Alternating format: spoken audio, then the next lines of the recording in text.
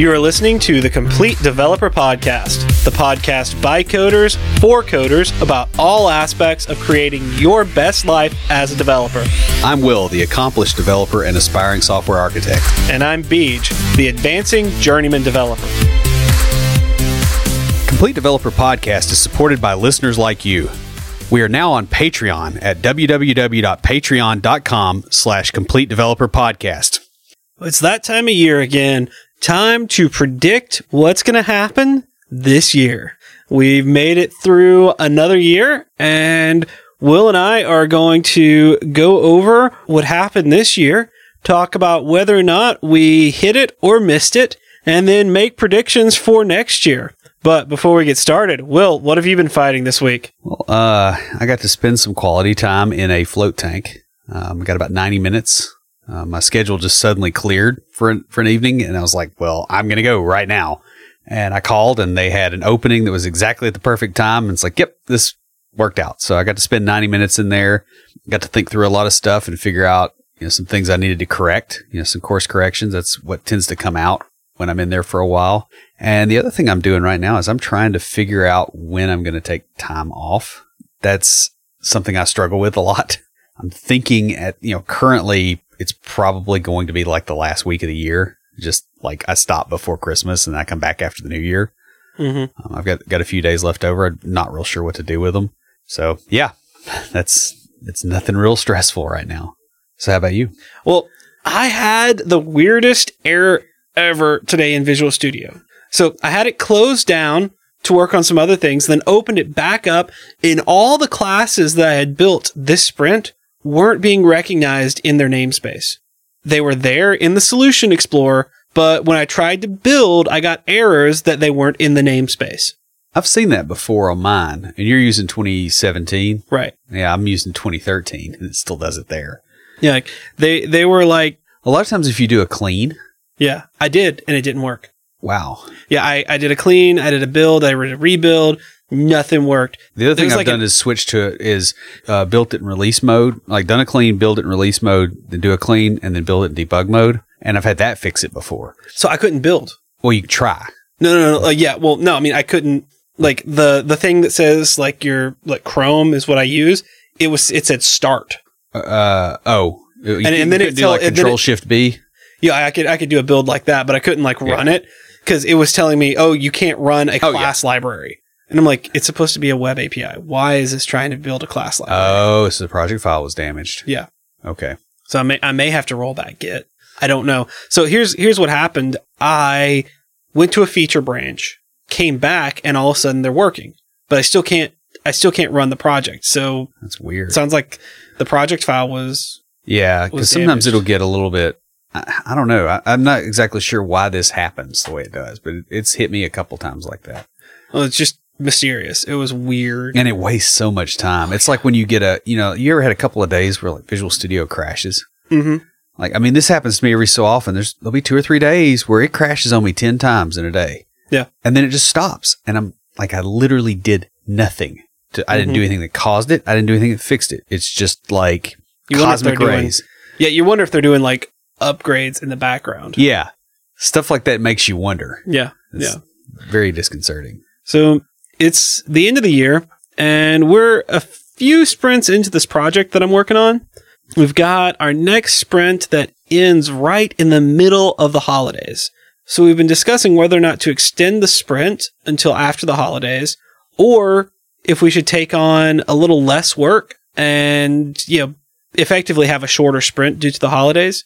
So we're kind of... I would take on less work and keep the cadence the same. Well, that's the thing. The cadence will change because our sprint end and start dates happen to fall on holidays. Oh, yeah, that's... So the cadence will be the same if we wait. Yeah, I was just thinking from the perspective of like how you compare your burn down rates and those kind of things. Mm-hmm.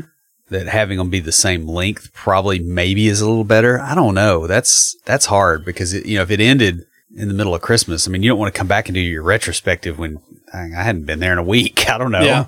Yeah, that's rough. You might shorten it and do your, get your retrospective in there. But I don't know. We've talked about, the thing is, if we shorten it, it won't be, it would be less than a week.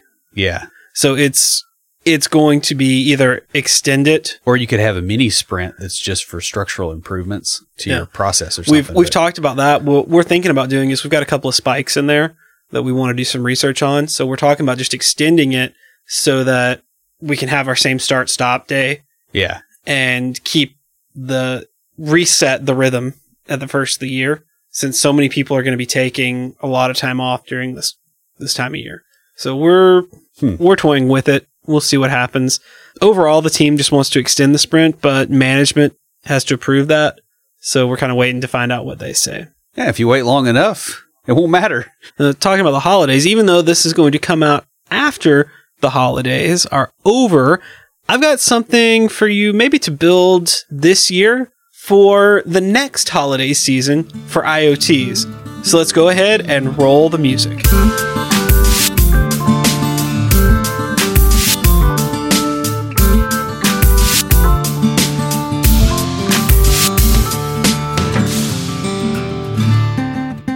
This week for IoTs, I have a fun project called the IoT Holiday Lights Project. And a quote from the website: a project where I connect Christmas tree lights to my Twitter account and make some minions dance and sing.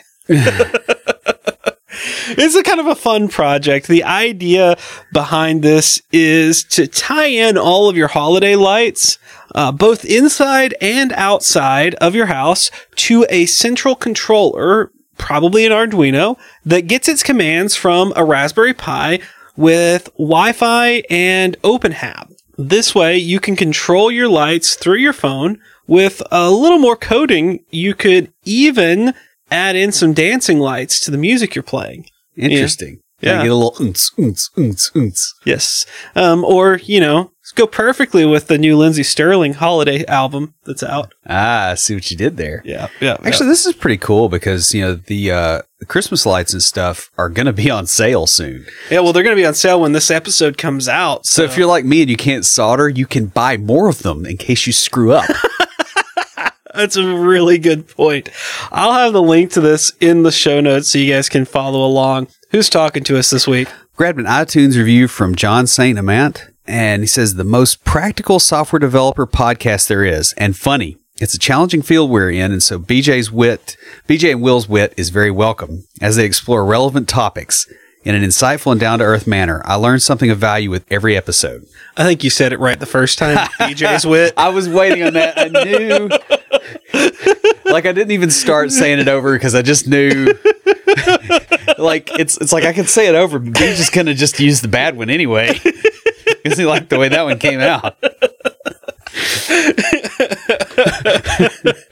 Hey, John, we really want to thank you for the iTunes review. The 5 stars are awesome. We love seeing those. And the comment was great too. Send us an email at neckbeards@CompleteDeveloperPodcast.com with your contact information, because we've got a Complete Developer water bottle just for you. Guys, if you'd like your very own Complete Developer water bottle, leave us a review on iTunes or comment on the website or any of our social media. We post all our episodes to Twitter, Facebook, LinkedIn, and Google+. We're also on Path and Tumblr, and we're on Instagram if we ever get around to posting anything there. Yeah, it's nice that we're honest. You can check us out each week on Facebook Live, Twitter Live, or Periscope. We'll be adding more as we learn more about doing the live shows. And we get less lazy, which could happen any day now. Yeah, right. Don't hold your breath. Yeah. Join the conversation anytime via Slack by going to slack.completedevelopernetwork.com. It is interesting that the tool that we really do diligently use is called Slack. That is so true. I just want to throw that out there. Well, it was built to help teams work more effectively together. Yeah. And it's called Slack. So there you go. I think they mean like slack and, as far as like tension, not like slack as in slacker. Yeah, maybe. So this episode sort of has become a tradition now, since this is going to be our 3rd year doing it. I can't believe we've been podcasting for 3 years now. Last year, we made 4 predictions about 2017. We'll start by discussing kind of our hit and miss rate And then we'll get into our predictions for tech in 2018. Yes. And I want to point out that as far as predictions go, like nobody predicts the future. The future is a treacherous beast, to put it mildly. We do have a slightly better rate than the Magic 8 Ball, because the only one that's always true in there is outlook not good. That's a good one. No, it's never good. When I get an email message, I'm like, oh, because it's never less work. That's true. That's so true. So we're going to go through and we're going to go back and forth with these. I'm claiming to have hit 3 out of 4. I don't know what you are. Yeah, maybe 3 out of 4 at most. At most, yeah. Which I guess you kind of had the same. So my first prediction was that there would be an increase in IoT security products and services available, including smart home security. You know what, guys? I'm calling this a hit. Germany recently, and we talked about this on the live show, Germany banned smartwatches for kids. We're seeing a push in policy for IoT companies to increase their security. You know, I think this is a big hit. We've been talking about IoT security, good grief, since we started the podcast, and I wanted to do a section on IoT. Yeah. And, it's important to remember that, there's like the running gag that, the S in IoT stands for security. That's only a running gag because you keep saying it. I want it to keep running until somebody looks at me and goes, that's a dumb joke. They fixed that. Yeah. That's what I want. And so we keep hammering it. No, you... Well, okay, realistically, I'm just going to keep hammering it because I'm kind of a jerk. Yeah. Well. But I'm going to pretend to have noble aspirations like all true jerks should do. So my first prediction for 2017 was that internet providers would be scrambling to get rid of net neutrality so they can continue their rip-off practices, aided by the big money interests who keep Congress people as pets. And I'm going to go out on a limb here, not a really long limb or one that's likely to break, and say that was a direct hit, 100%. We're seeing that right now. It turns out that they're keeping more than just Congress people as pets. They have an entire stable of pets that encompasses most of Washington, D.C. Fair enough. My second prediction from last year was that robotic chefs would be available to the public and not the Rube Goldberg machine from Back to the Future. So I had based this on a company that had said they were going to start producing these. And I missed this barely. Moli Technology has a robotic kitchen chef that was scheduled for sale in 2017, but is still in market preparation. Basically, it didn't pass QA. That's what I'm guessing from that. But it's supposed to go on pre-sale in 2018. So, I mean, when I say I missed this, I mean, I ruffled some feathers. Yeah. I just wonder, what constitutes not passing QA for a robotic chef? Because, there's knives in there. Like, that's a whole other kind of finding out something doesn't work right. Well, like I said, my assumption is it didn't pass QA. It's still in market preparation. You got to do the Dr. Evil quotes. Oh, man. So my second prediction was a pop of one or more of the U.S. monetary bubbles, either in medical care, housing, higher ed, student loans, commercial real estate, warfare, or information technology. Take your pick, possibly with cascading effects. Probably mitigated in some fashion, but still messy for the people in the middle of it all. And I would say this one was not quite a hit. I predicted it the year before as well. Although I will say that online ad networks have had kind of the same behavior as being a bubble, and that one is going right now. But I didn't put it in the list, so I can't, go back and alter what I wrote down without a whole lot of effort. So I didn't. So you can. It just takes some work. Yeah, it'd be really detailed, and I don't feel like it. So I kind of missed it on that. But there are a lot of things that can't continue, and so eventually they won't. See, the thing is, and I'm going to call this like mine a miss barely. Yeah. Because you didn't say specifically those industries. You said either in one of these industries. So, and to me, it was like the big thing was one or more U.S. monetary bubbles. And then you listed off some possibilities. So while no, the ad networks weren't a specific thing you listed, they still kind of fall into information technology. Yeah, I guess I was. And they kind of cover, like, they cover a little bit of everything, because I've seen higher education, housing, medical care, student loans, commercial, real estate. I haven't seen ads for warfare. I have seen ads for guns, but, you know. Well, I mean, the warfare bubble is like, hey, they say we're going to quit spending quite so much blowing up random places. Yeah. And that doesn't seem to be tapering off no matter who's in office. So I would call this a miss, because what I was saying is a bubble pop, not a deflation, really. Fair. Like I said, you missed barely, just like my robotic chef. Yeah. Like I missed by the fact that they didn't start selling this year. Yeah, because this could happen. I mean, it could happen tomorrow. Right. Like, we could literally record this, and by the time this episode actually airs, this could be wrong. That's right. Most likely not, just because bubbles don't tend to pop this close to the end of the year. Right. My third prediction for 2017 was that major PHP legacy apps will start switching to JavaScript frameworks, such as Node.js. And I'm calling this a hit-ish. Several places have moved away from PHP, though not entirely. Like, even WordPress is doing more JavaScript than PHP development now. Yeah, they have an Electron app. Yeah. I mean, you know, they are doing a lot. The other thing you're seeing with PHP, I think that's relevant, is that they are actually switching to better frameworks like Laravel. Now, I will say this about PHP. PHP has made a major fight back. They're coming out with some really good stuff. Yeah.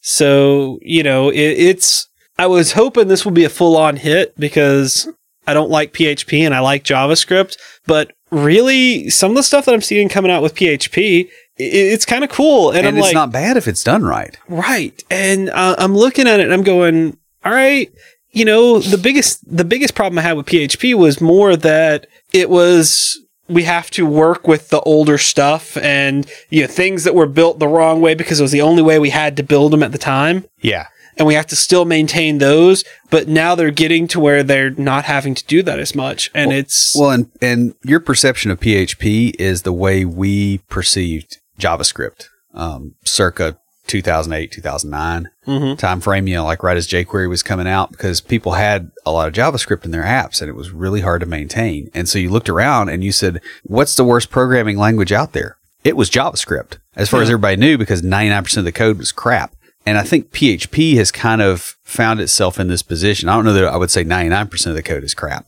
but it was very beginner level friendly. You could build stuff up and get it working quickly. Well, yeah. And, you know, I think that PHP may make a comeback like JavaScript did. Good grief. People are getting jobs just as JavaScript developers. Yeah. And that's something that was not going on back in the day. Right. And I've seen jobs for PHP developers, but I mean, possibly, and this was where I was last year, but where I am now, I am thinking PHP, because I've looked into it, I've followed it this throughout the year, and I've seen a lot of the things coming out of PHP recently, and PHP may make a comeback. Yeah. And I've had conversations with some pretty good PHP developers, you know, who've been kind of following along, and my perception of it has changed drastically over the last year. Like, I guess they decided they had to get their act together, and especially with like Laravel and some of that stuff. I'm pretty stoked about what's coming out of there. Not because I'm going to jump in and do PHP, but because it puts pressure on everybody else. Oh yeah, and I think it's going to make the PHP environment better. Yeah, it's like what, you know, like jQuery and the Node and things like that did with JavaScript. It made the entire ecosystem better. Yeah, and I wonder, too, if we're not going to see a competitor to WordPress come out. Now, that would be amazing. That would be glorious. Like something that can do what WordPress can do without all the problems and with maybe a better plugin architecture. Mm-hmm. Well, I mean, I would love to see something like that built in JavaScript, because I'm more comfortable with JavaScript, to be honest. And it's, you know, I could get in there and I could tinker with it a bit better. Yeah. And I could build things for it. And you won't have as much legacy and as many people that use old things in the code to break into it. Right, because that's been a big problem with WordPress. I remember seeing earlier this year, you know, like global variables getting hit by some plugins, and they could breach the plugin and then get in and you're just nailed. You have to have the plugin to get stuff done and be able to build a system. So I would like to see something that's maybe a little bit more developer friendly in that regard. Yeah, I think while this was a hit-ish, yeah, you know, a lot of places are moving away from PHP. I think PHP is recognizing, hey, we got to get our stuff together or we're going to become a dead language. Yeah, and your PHP, your PHP developers are moving away from legacy PHP. Right. Like they've got their stuff together. I mean, like, and they really are. They saw what happened with JavaScript and they're like, hey, let's get our stuff together. And it's starting to happen. So while a lot of places have moved away from PHP towards JavaScript, I think in the next several years, we may see a resurgence of PHP and they may come out with some pretty neat stuff. I think what they're going to have to do to really grab everyone's attention and get back as a major language, they're going to have to come out with something so unique, so different that nobody else has.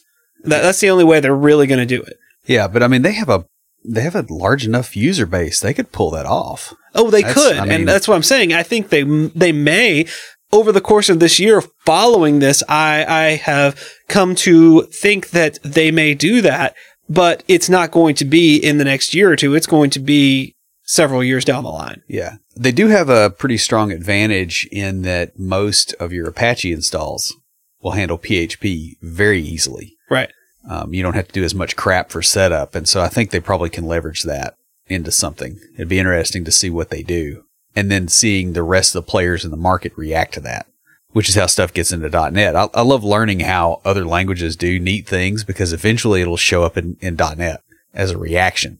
So my third prediction was revitalization of some rougher parts of the country, Detroit among others, as companies get jittery about the risks of offshoring and as some investment comes back into depressed areas. Detroit does have a pretty good location for a lot of things, and that doesn't change even with the city tanking like it did. Money's going to slosh around a bit for a while as things change in the economy. And I will say that I kind of got a hit on this one. It hasn't completely come roaring back, but there have been some success stories from some places that have really sunk pretty low. There is opportunity there. The other thing is that the outsourcing picture is not very clear at the moment, like how it's going to look over the next 4 or 5 years.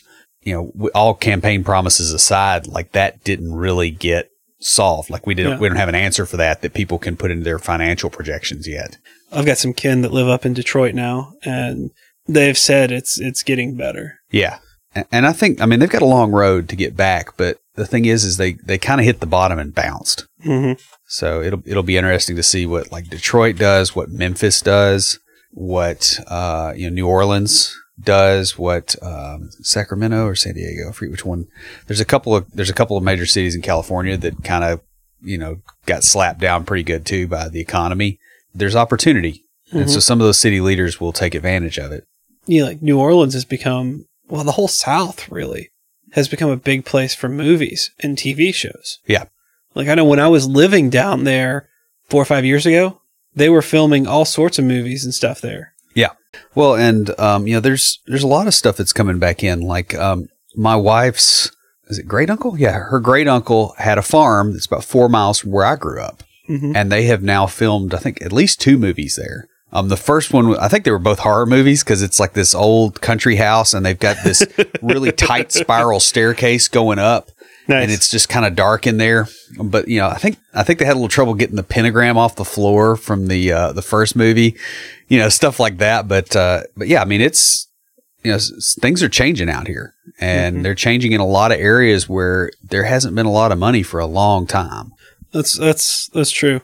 So yeah, I agree. I think this is like my last one. This is a hit-ish. Yeah, it's a hit, but the full weight of the hit hasn't happened yet. Right.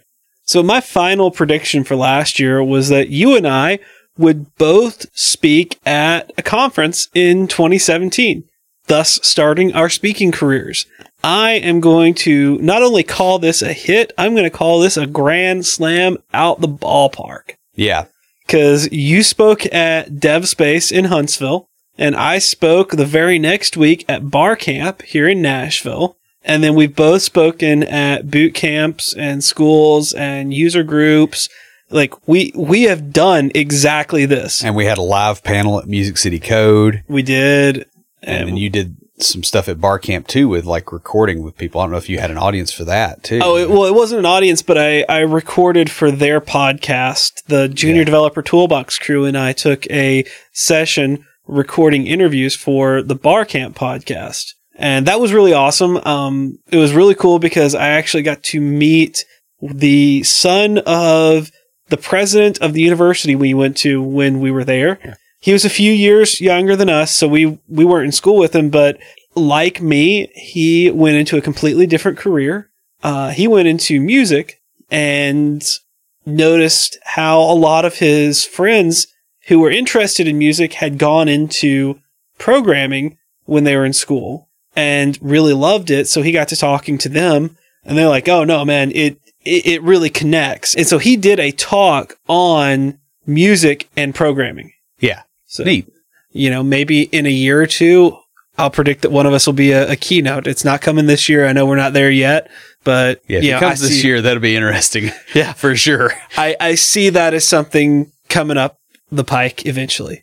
So my fourth and last prediction for this past year was that one of the major social media networks will completely faceplant as a result of censorship, intrusive advertising, inability to combat trolling, or a lack of a coherent revenue model. And this was pretty much a hit. I would say it's a hit-ish. Nearly all of them have had some major problems from one of these things or another, but none of them have completely died. None of them have gone all MySpace. Mm-hmm.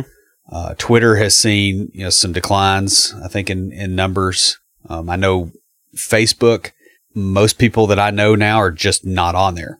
It's funny. I have talked to a lot of people that have just gotten off Facebook. They're like, I just don't want to deal with it. Yeah. And it's amazing. I have some friends that have said, hey, I'm getting off Facebook eventually. Yeah. And I'm almost never on there. Like, yeah. I mean, I advertise the podcast and I'll like a few friends' statuses, but I almost never post anything. Yeah. About the only thing that I really do is I converse with some friends.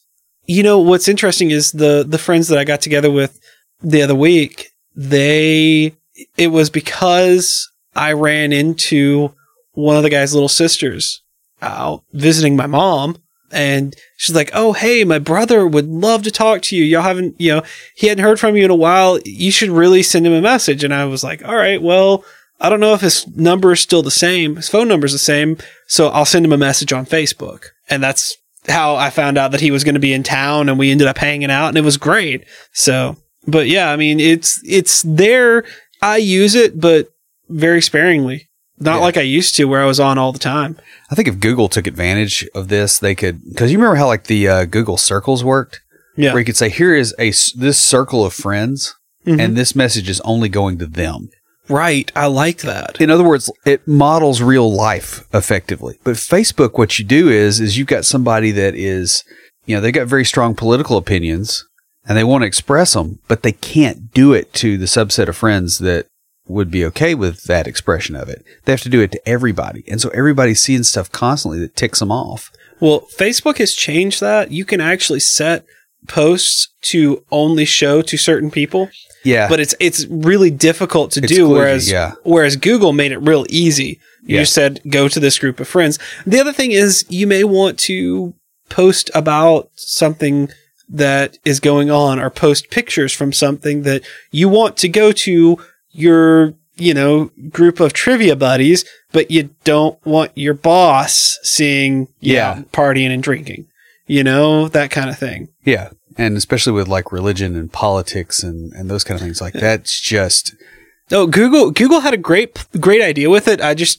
Google Plus never took off. They had some great ideas. It just never, and who knows, we may, with the decline of other things, see that come up. I mean, Facebook was around for years, while MySpace was ruling the roost. So it could happen. And I honestly would trust Google more than I would trust Facebook, with getting that right.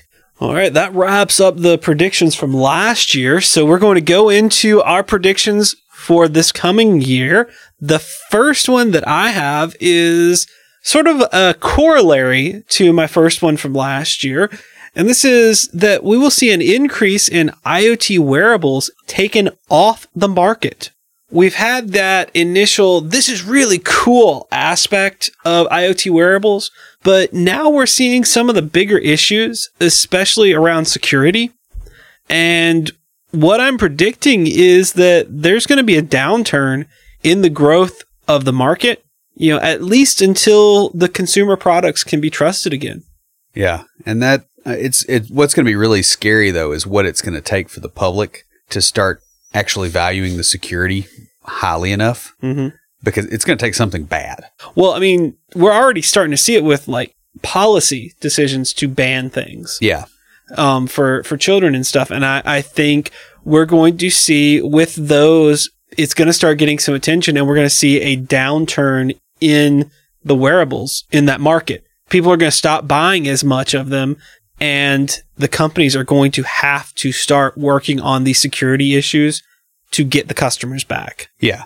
And we may even see some companies that come out with their marketing strategy is security. Yeah. And I think that's the big thing we're going to see that is it may not be this year, but at least next year or the following, where companies are going to come out with, we are the secure wearables. We are the smartwatch your kid can wear. Yeah. Kind of thing. Yeah. We're the home security system that isn't going to let somebody with a smartphone break into your house. Right.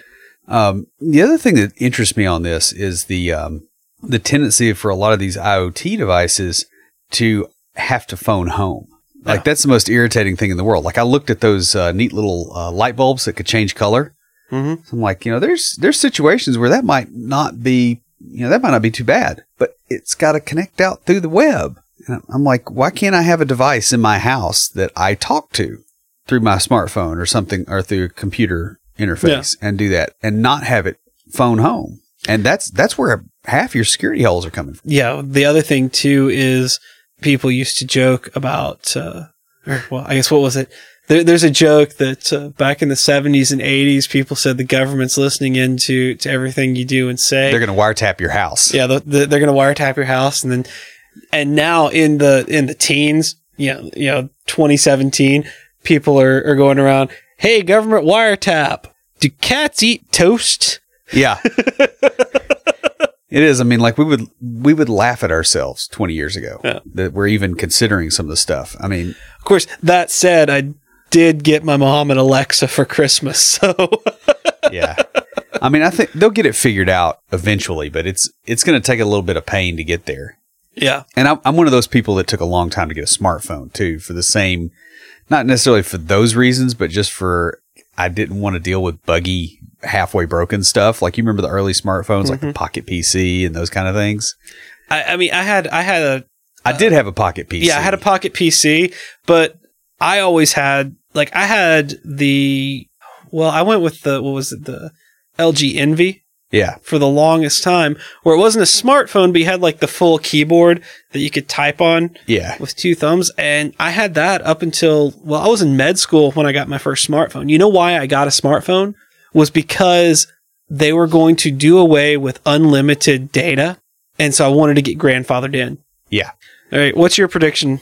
So my number one prediction is increased hostility in the culture wars due to social networks increasing friction. And we already talked about this a little bit. I think this thing is going to continue to get worse, and it's going to eventually reach an apex. I think we're pretty close, honestly, with just the consumer behavior that we're seeing. But we're going to start seeing signs that the bulk of the population is getting really tired of it and trying to come up with better ways to deal with digital interactions with other people, whether that means not being on Facebook and only communicating by way of email, or only doing face-to-face. Like, people are going to figure something else out that isn't as toxic as what we have right now. And I don't think any of the major platforms are really addressing the problems. There actually is. And it's not a major platform, but I've seen some advertisements for it, of all places, on Facebook. But it's this interesting idea. I don't know if you've seen this or not, but the advertisement is have the debate without the hostility. Yeah. And so it is, you have one central point, and then people say pros and cons.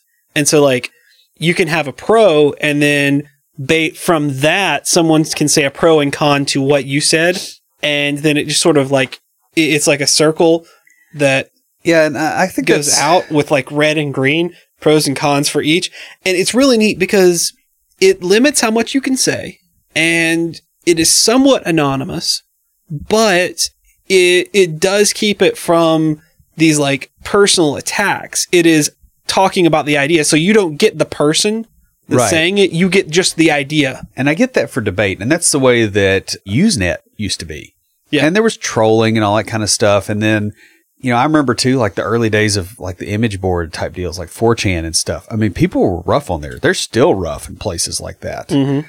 That bled into just normal social interactions. It's like, hey, this is how like a bunch of soccer moms organize, taking the kids somewhere. And it's suddenly just like got 4chan soup poured into it. And that's not a really good mix because they still have all the same, they have the same personal characteristics that every human being has. Well, the we're thing nasty is, and we're tribal. And it started off as a subset of the population doing it. yeah, It was the nerdy, geeky folk. I remember because I was one Yeah. of those back in high school. I was on the message boards and stuff like that back then. And then I also remember being in grad school when Facebook came out. I remember having a MySpace before that, but and when these things happened, and I remember getting frustrated that I'm like, man, I really miss like the deep conversations we used to have about important topics, and everybody's just posting goofy stuff. And then they we started having deep conversations about important topics, and you realized, oh yeah, I didn't want those people in here. Well, no, they start having important conversations about deep topics. I'm like, awesome, this is great. And it was great for probably about 5 or 6 years Yeah. of just awesome, deep intellectual debates and conversations and people not getting mad at each other. And then, And it seems like it started like around 2014, 2015 is when it started getting really toxic. yeah, And I remember a lot of just stuff that was going on Facebook. And I just wonder, I mean, I think part of the deal is it got too big and people got, like the norms changed. So instead of saying, here's my opinion on this and actually really backing it up, it was, no, you're wrong. These people over here are bad. And you started seeing that. And I don't know what changes a norm like that, but I don't know. Like, I remember when it was just college students. yeah. And then when it was just college and high school students, or people that have been in them, like you had to have a .edu address to get on. And at that point in time, there were a lot of more deeper conversations. Yeah. At first it was, posting about parties and stuff. And then it kind of got some good deeper conversations as more of the nerdier folk got on. And then it sort of opened up to the public, and there were still some areas where you had some great deep conversations, and then it all just sort of devolved into backbiting and stuff. Yeah. And, the other thing is, you remember like the old email list groups and those kind of things? Like those were great, even though a lot of times people got, they got a little stupid, but the damage was kind of contained. It's like, here's a group of people. It's like a group on Facebook now. Like a lot of the groups you get in, they're still decent. Mm-hmm. But it's just like the rest of Facebook, just like the wide open thing. It's not good. My next prediction for 2018 is that we'll have an increase in the tech hubs in the South. And by South, I mean the southeastern United States. Already seen them in Austin, Texas, here in Nashville, Atlanta, Asheville, Charlotte, North Carolina. We've got some, but I'm predicting there will be either more hubs to pop up and or the current ones are going to grow. I'm sure the current ones are going to grow. I think we may see some more pop up. Chattanooga, I think, has got some pretty good options. I think Huntsville, Alabama is going to pop up as a big tech hub. I do too. Just from being down there. Yeah. And I think we've got a lot going for us in this region of the country. I'm predicting we're going to see a lot more tech hubs. We may see some places combine into massive hubs. Well, Nashville's growing like crazy right now. It is. Just as an aside, like there's, the subdivision I live in, there's one across the road that's being built, and it was being built when we started here. We looked at possibly going there, but it didn't have what we wanted. And I forget what the reason was, but the houses when we were looking were starting at $300,000. They're starting at $700,000 right now. Yeah. 3 years and some change. Let's see. Was it 2014?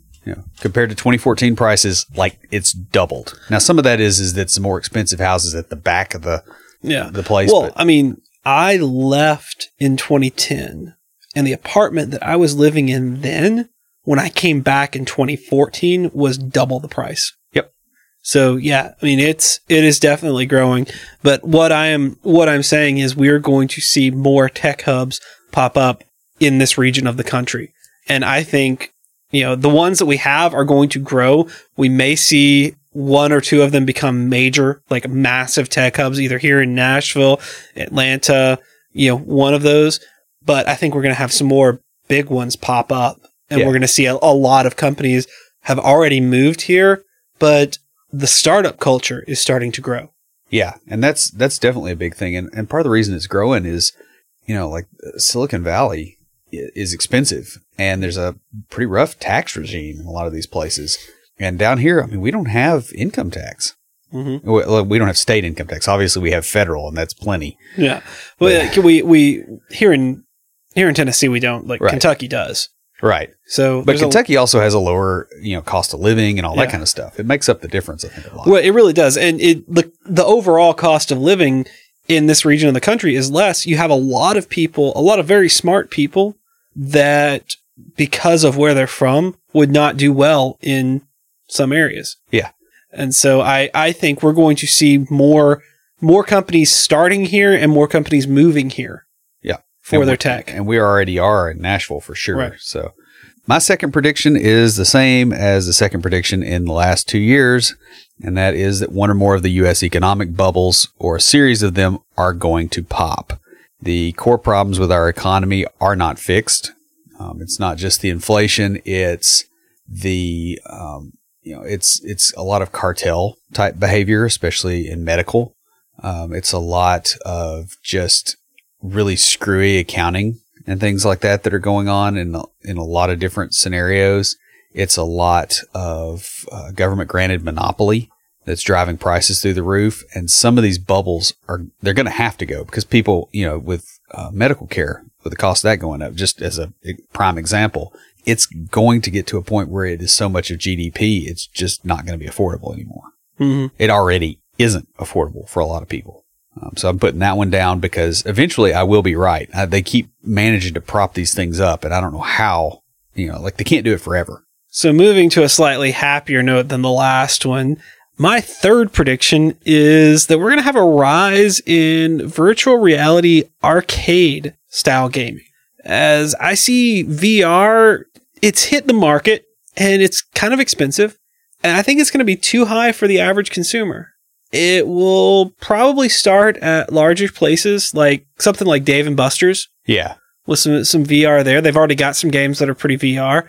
But then I think we're going to see smaller places, like we have with mini golf or laser tag, that pop up where somebody goes and spends some money and buys a bunch of VR machines.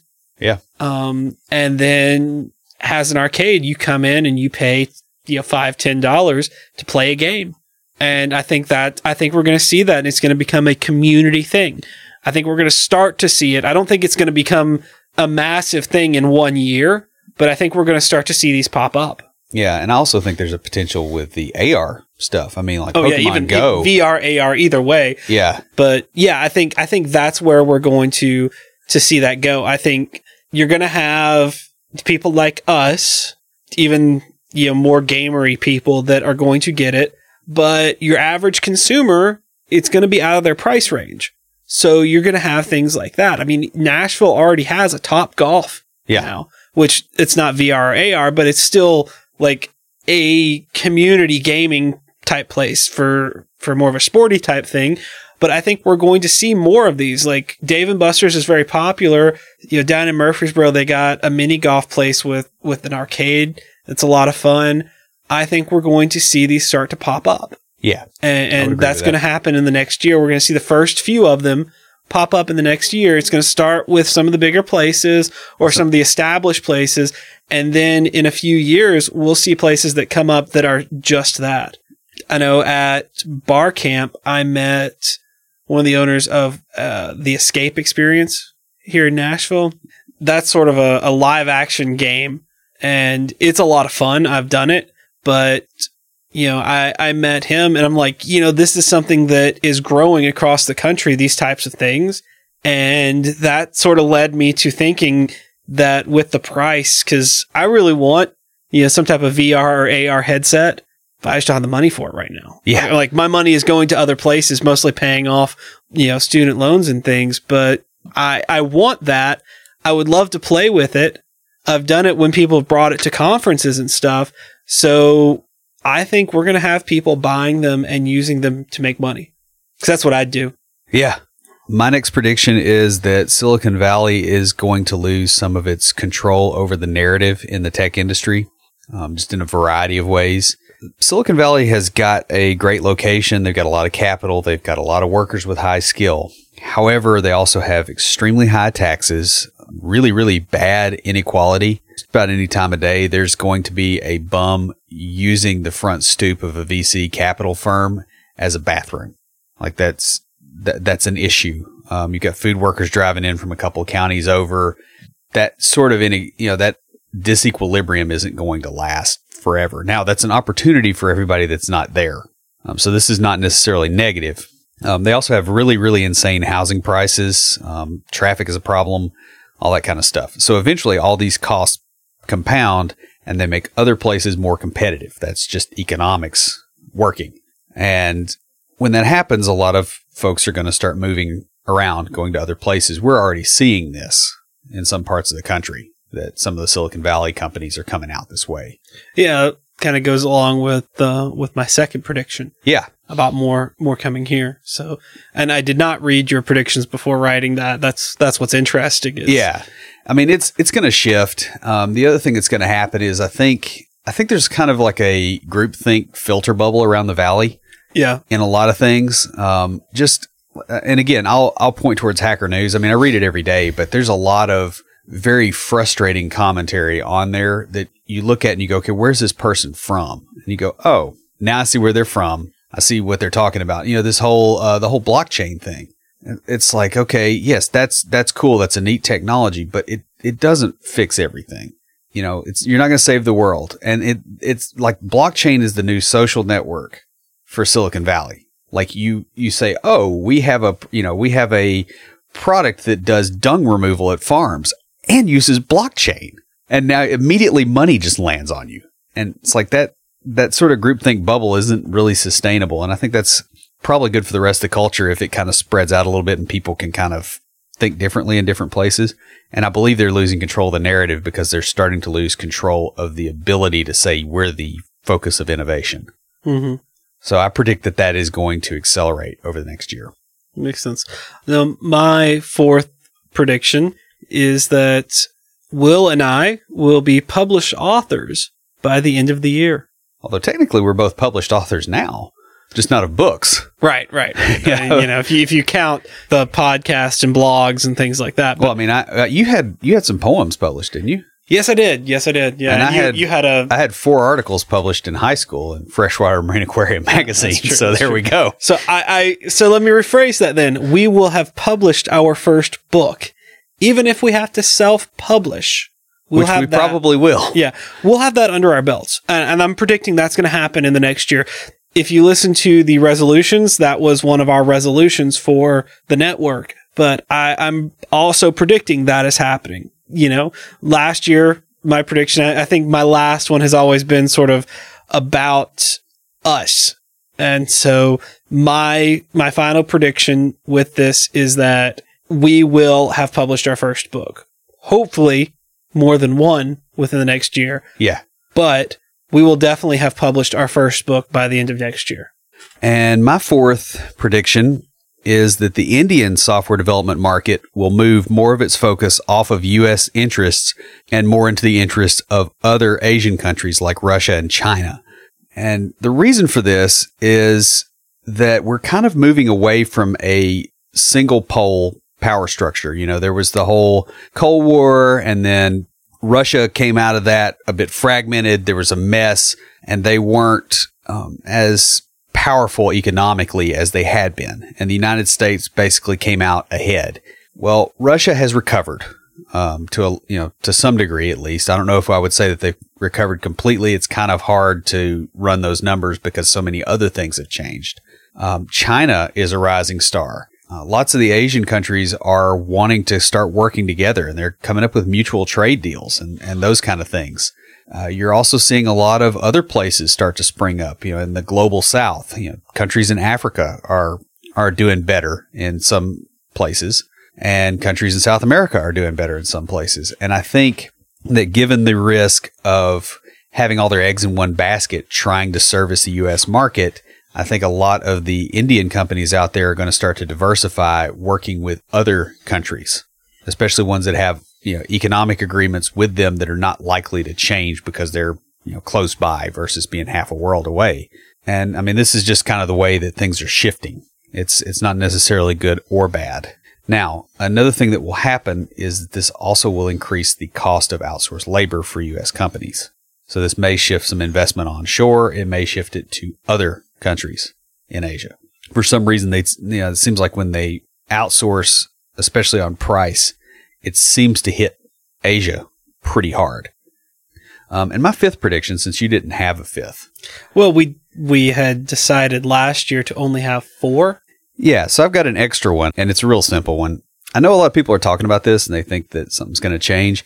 Here's my fifth prediction. Kim Jong-un will still be in power in North Korea at the end of the year. Him or someone like him. Fair enough. And so I didn't write this down, but I also have a fifth prediction. Oh, yeah? And that is that Donald Trump will still be president. Yeah. At the end of 2018. We hit most of our predictions for last year. To some degree or other. Yeah, this was mainly because we saw, to use a biblical quote, the handwriting on the wall in several places. We've also been keeping up with the technical industry and watching it. And doing so will help you to better predict not only what's going to go on like what we did, but moves to make in your career.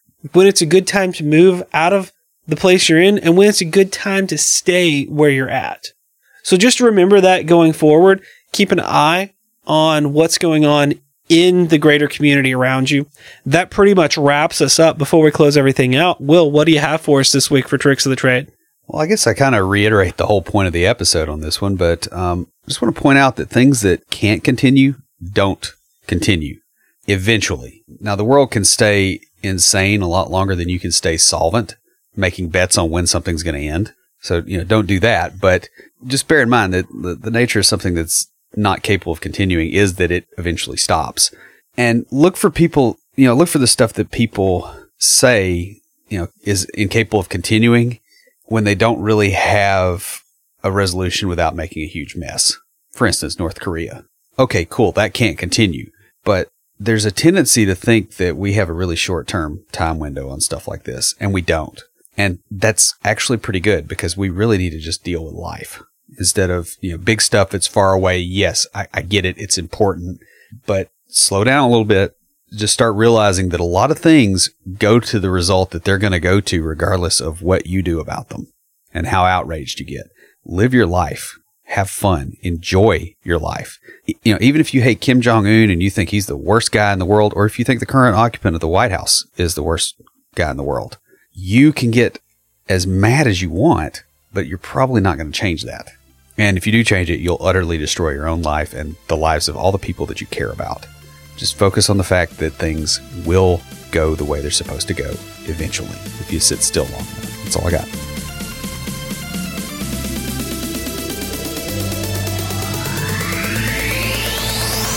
Stand by for Titanfall. If you have a question or comment, please email us at neckbeards@CompleteDeveloperPodcast.com. Our theme music is an excerpt from Stand By for Titanfall by Pure Bells, available on SoundCloud and licensed through Creative Commons. The intro music for IoTease is Hillbilly Hip Hop by Jason Belcher. For references, show notes, and to sign up for weekly emails with extra tips and insights, be sure to check out the website at CompleteDeveloperPodcast.com. You can also follow us on Twitter at CompleteDevPod and like our page on Facebook to keep up with news about the show. Look for us each week on Facebook Live before we record each episode. Thanks for listening. See you next time.